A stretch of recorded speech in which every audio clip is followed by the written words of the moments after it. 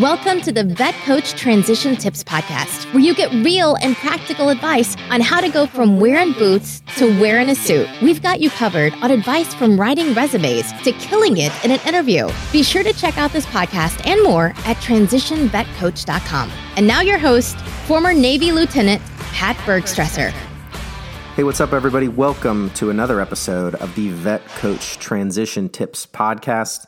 Thanks so much for joining us. We are currently in the middle of the interview series. If you're new to the podcast, we have a whole series on resumes and how to write your resume, particularly, if you're getting out for the first time and you've never had a civilian job, or even if you're trying to move from your first civilian job to your second one. A lot of times, veterans go through a lot of iterations of their resume to really figure out what it's like to write one and how to write it. So we have a whole series on that and my recommendations and what I've seen on both sides of the process, having gotten out myself and had to work through the resume, and then now having been on the outside for a couple years now and just seeing my resume transform, as well as a lot of other veterans that I've interviewed and seen what works, what doesn't work, and how to go about that. So we have a whole series on that, but currently we're in the interview series. We did an overview episode 2 episodes ago, so I encourage you to go back and look at that, listen to that one if you haven't, so you can kind of see what's coming over the next couple series or the next couple episodes of this particular series. Last episode was on attitude, which is probably the most important aspect of the interview. So if you haven't checked that one out yet, I encourage you to. And this episode is specifically about dress and what to wear and how to present yourself. I know, being in the military, there's like this attitude and this thought of like, we're really sharp and we're really clean cut and like, we know how to present ourselves. And when you're getting out for the first time, nobody's telling you what to wear. There's no requirement with regards to what kind of shirt to wear, what kind of suit to wear, what kind of shoes, belt, watch. If you go look at, the uniform regs for whatever service you were in, they're very explicit. They tell you exactly what to wear, what color, and generally you get everything at the uniform store. But now, for the first time, you can wear whatever the hell you want. If you want to walk in there in a bathing suit, you're more than welcome to do that.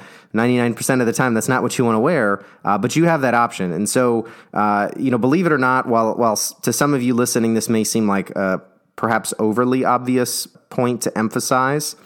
But believe it or not, I've been in interviews where people wore things that I thought were inappropriate and were not presenting themselves in the right way. And the one most important aspect of and the reason I created this as a separate section discussing what to wear is because I've seen people make these mistakes, like I've mentioned, but also the whole key here is making sure that the people interviewing you can focus on you and they're not getting distracted by what you're wearing. And that's perhaps the most important takeaway here. There are certainly guys and ladies on active duty who like to show off, particularly on the weekends. I mean, some of my troops, I didn't even recognize them on the weekends because they just look so different. But now's not the time to exude your fashion sense, right? Now is the time to present yourself in a professional way and let that employer know or that interviewer know and that you're ready for the next phase of your life, and allow them to imagine you working with them. If they're focused on something else other than you've done something wrong. And so that's what we're going to talk about today. So the first aspect of this to realize is this is not a military board and this is not a military interview. You may have sat on boards like Sailor of the Quarter or, Soldier of the Year, whatever it was. This is not that. It's similar, certainly. It's still an interview, but it's in terms of what you're going to wear and how you're going to present yourself, it's not even remotely the same. It's not super stract and super strict. It's just a conversation. And so just realize that, like, just because you've done military interviews and military boards, these are not the same thing. And so, it's important not to conflate those. So when we're talking about the guys, you need a suit. Most guys already have a suit, but I can tell you I didn't, and so I had to go get one. But if you do have a suit and it's black, that's not a suit you want to wear to your interview. Typically, black suits are just reserved for funerals. You can wear one to an interview. It's not the end of the world, but generally it's not really recommended. What was recommended to me, and I've seen work, is typically like a dark navy blue, which people sometimes refer to as like a power suit, or a dark gray, or even a light gray is generally fine. But again, you want some sort of bold but like subdued colors. So again, you're not distracting anybody. My recommendation is to go to Brooks Brothers or Joshua Jose Bank when you're looking at where do you get a suit.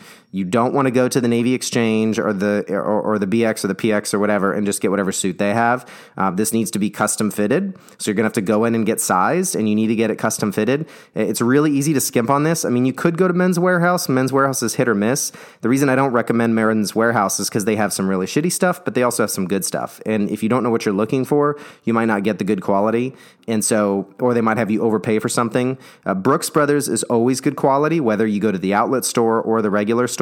And the regular store has several sales throughout the year. So I'm not recommending you just walk in there right off the block and go get a suit. Talk to the people who work there. They will tell you when the sales are. They usually have a semi-annual sale. So as long as you're preparing for your transition in advance, you can go and get a suit at a really good price. Sometimes it's like buy one, get one free.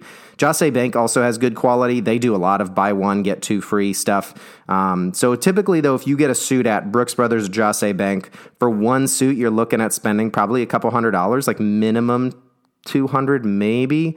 Usually around $300 to $400. Might sound like a lot of money, but if you actually go look at how much your service dress uniforms cost, or your Class A's or whatever you call them, generally they cost about that much. If you're enlisted and you got a uniform stipend, you may never really have seen that cost. But I know for those of us who are officers, our first issue, we may have gotten away with not really seeing the financing on it. But by the time we, a couple years in, we have to get a new service dress, it's definitely not cheap. Like I had to get some new choker whites when I had been in, I think right after I picked up lieutenant.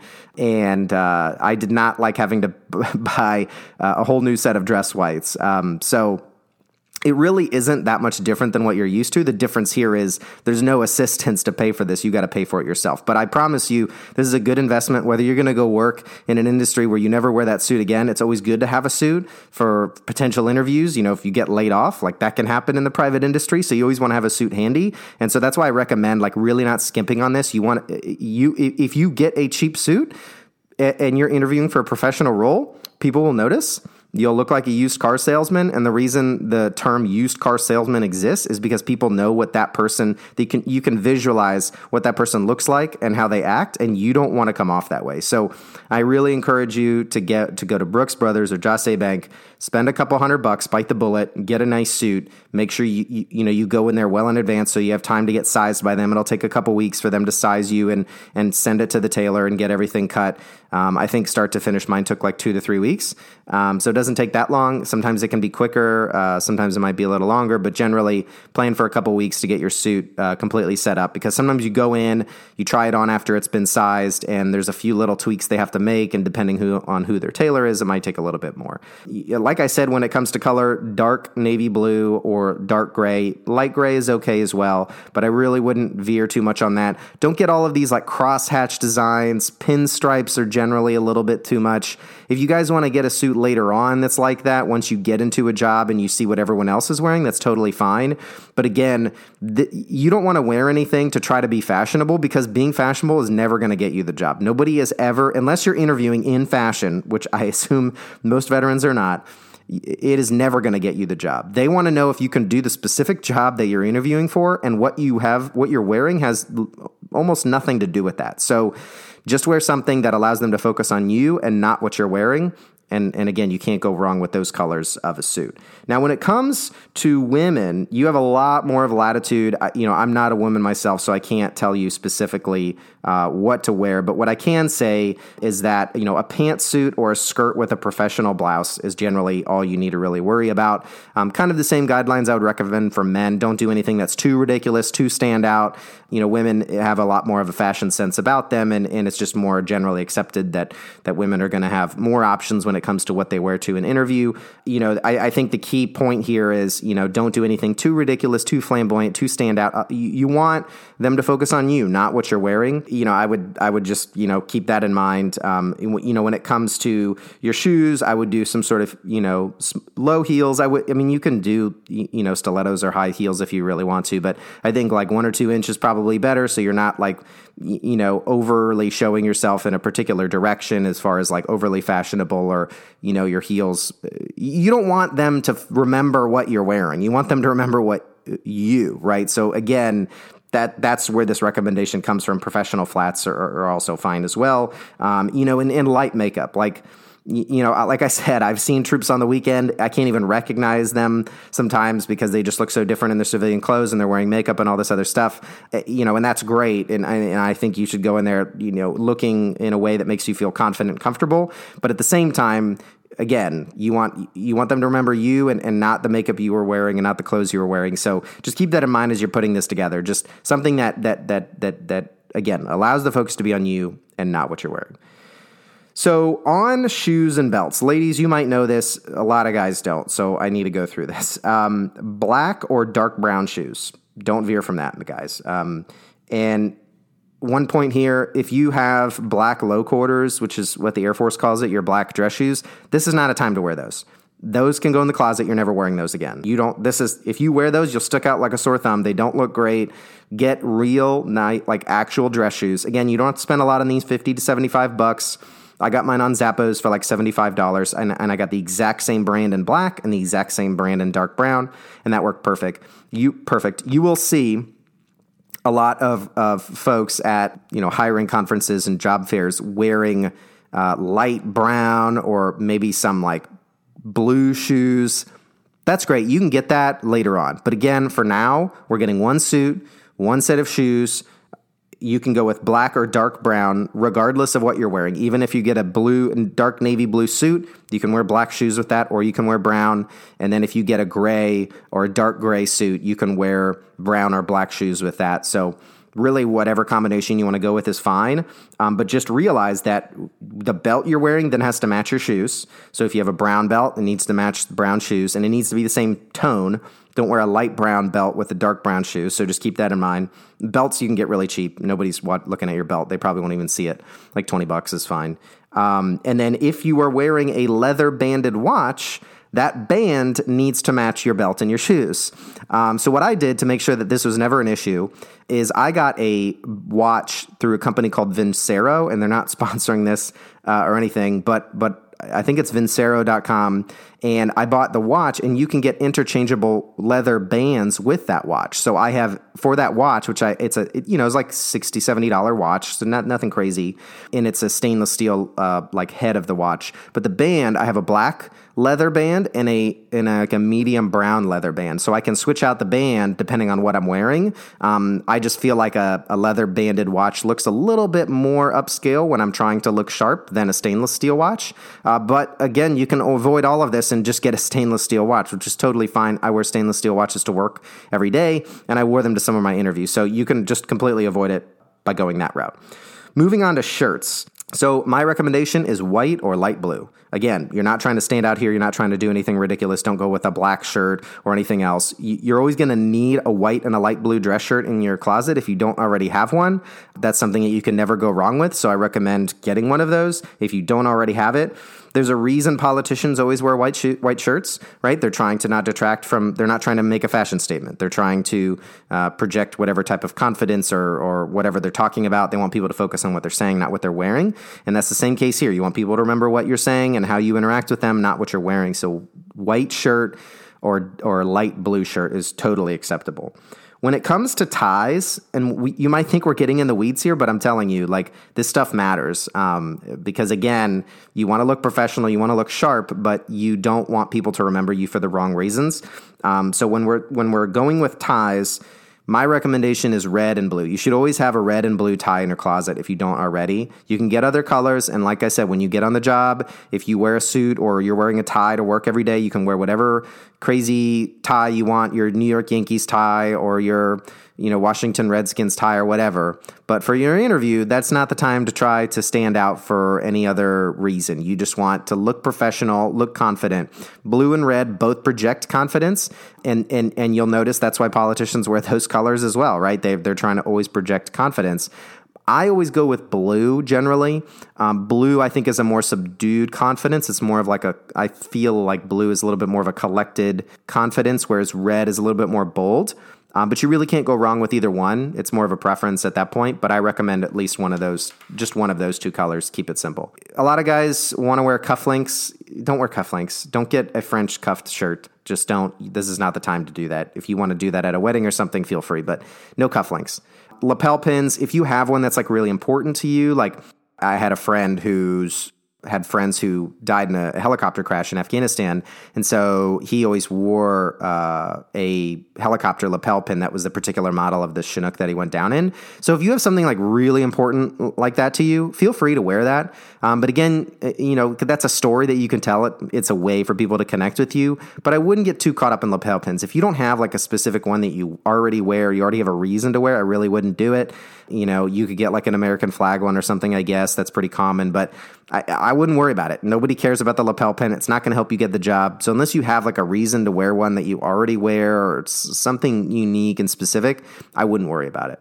Now, moving on to perhaps what I have seen as one of the most controversial things when I discuss like getting out with veterans.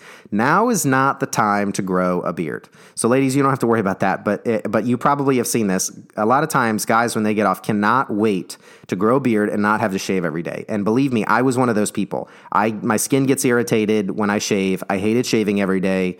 And, I did it I never was able to grow facial hair in my life until I left active duty, because by the time I turned 18, I wasn't really growing facial hair in high school. By the time I started to, I was going to college. And, for those of you who've been listening, I went to the Air Force Academy.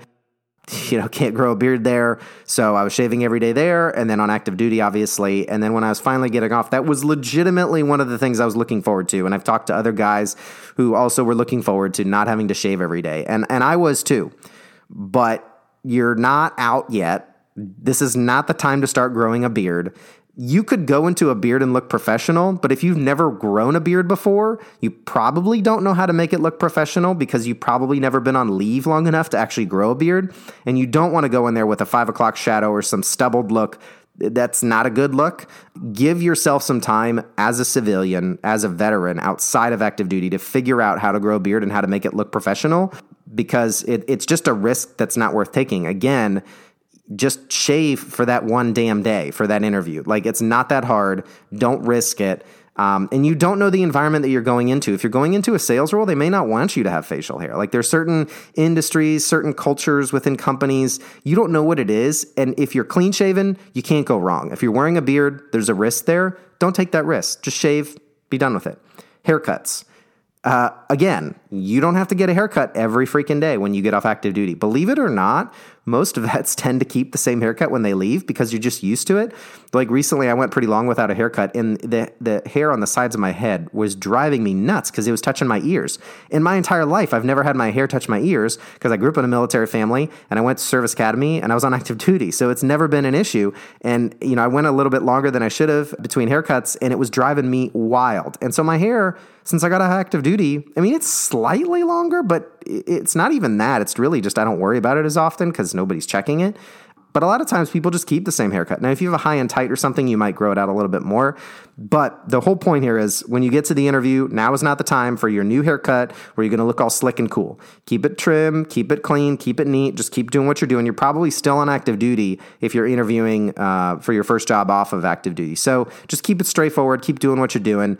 Nobody is going to judge you for a short haircut. Plenty of men in the private industry and in corporate America have short haircuts. Just keep it what you got for now. You can grow it out later and try whatever you want once you get a job. Don't risk it. The last thing I'll say is there might be people listening who are wondering, why am I going through some of this obvious stuff? And I said it at the outset. I've seen this happen in interviews before. I've seen people come in with 5 o'clock shadows. I've seen people come in wearing ridiculous ties and like I had a guy come in a black suit, black shirt, and pink tie. It's fine, right? I'm not going to disqualify him for it, but I remember that. I don't remember anything about him, but I remember what he was wearing. That's not what you want. You want me to forget what you were wearing, but remember that really great story that you told, or remember that really interesting background that you have, or that really great conversation we had about something. And if you are too worried and wound up in what you're wearing and not as focused on how you're going to convey yourself and the attitude you're going to portray and the stories that you're going to have prepared, if you're not focused on the right things, it's not going to go the direction you want. And so you could be fashionable anywhere else in your life, but now is not the time to do that. And once you get out, you might get another suit that's maybe a little bit more fashionable, something that you like more, but then you've been through the process and you know what it's like and you have a better sense of what's acceptable in corporate America. Right now, corporate America is pretty casual. Since I got out, I've never worn a suit. I mean, for interviews, like when I interviewed at Capital One, I wore a suit. But even then I didn't have to. They actually said wear business casual. I talked to some people on the inside. They're like, just wear a suit. But I didn't have to. And every day at work, I wear jeans and like a collared shirt, like a polo or like a short sleeve button up or long sleeve button up, something like that, or like a sweater. I mean, and I wear Allbirds, like I wear sneakers to work. So there's a lot of office environments that are really casual. And so you may not have to really worry about this, and you can be more fashionable when you get the job. But again, during the interview, wear a suit. Keep it straightforward. Keep it simple. You can get more shirts, more ties, more lapel pins, more cufflinks, whatever the hell you want when you get out and you're fully out and you have a job. But until then, let's not overdo this. Let's not take any risks that aren't worth taking. Keep it simple and keep it straightforward. So that's pretty much it. Again, the last thing I'll say here, and the focus on this whole purpose of this episode is you want them to remember you, not what you were wearing. Get them to focus on you and the stories you're telling and the message you're trying to convey, not what you're not there to show off your fashion sense. Unless you're interviewing in fashion, which if you are, I don't know what to do for you. You do your thing, but 99% of you are not. And I think this advice is most appropriate for you guys. So that's all I have for now. As we end every episode with my favorite quote, Winston Churchill quote. Success is not final. Failure is not fatal. It is the courage to continue that counts. So remember, no matter how many interviews you succeed at or how many you fail at, it's never over. We're always learning. I'm always learning. I've gone through multiple interview processes now. My resume has gone through hundreds of iterations. It'll continue to go through that. And the same is true for you guys, whether you're doing your first interview or your 100th and your first civilian job or your 10th civilian job, whatever the case is, this transition is always ongoing, never ending. And just like you, I'm always learning stuff as well. And so just remember that as you continue through this process, it's unique for us as veterans. That's why I created this podcast. We have a unique perspective, a unique background. Some things that seem obvious to some people don't seem obvious to us. And that's why I wanted to create a podcast so I could tell you guys what I've learned and spread that information as much as I can. But, there's no one way to go about this. What works for me might not necessarily work for you, but I can at least give you my 2 cents on what I've seen from my perspective going through the process and also seeing other veterans go through as someone who conducted interviews for my company and am going about that currently with Capital One when I talk to veterans all the time who are interested in coming on board at Capital One. So having said that, thanks so much for listening. Again, if you have any questions, feel free to email me at pat@transitionvetcoach.com. That's pat@transitionvetcoach.com. Check out our website, transitionvetcoach.com. You can check out the associated blog post with this episode there. You might even be listening to this episode on the website. There's also a lot of other blog posts there. All the podcasts are there as well. And if you sign up for our newsletter, you will get a free transition tips checklist, which is a very condensed summation of everything that we talk about on the podcast. It's really like the key things to make sure that you take care of when you're getting out. And believe it or not, what to wear is on that transition checklist. So if you want that free checklist, sign up for a newsletter. We send very, very, very little email. I promise you, only when we have new content for you. That's it. I don't spam you. I don't have any sponsors. I don't do any of that shit. I'm just here, just talking in a microphone in my office and seeing who listens. So with that said, thanks for listening. We'll see you guys next time. And next time we'll continue on the interview series, but you have to tune in next time to see what the episode is about. But thanks so much for listening. We'll see you guys next episode. You've been listening to the Vet Coach Transition Tips podcast. For more transition tips and content, be sure to subscribe to the podcast and check out transitionvetcoach.com. Thanks so much for your service and all you do. As always, if you have any questions, email Pat directly at pat@transitionvetcoach.com.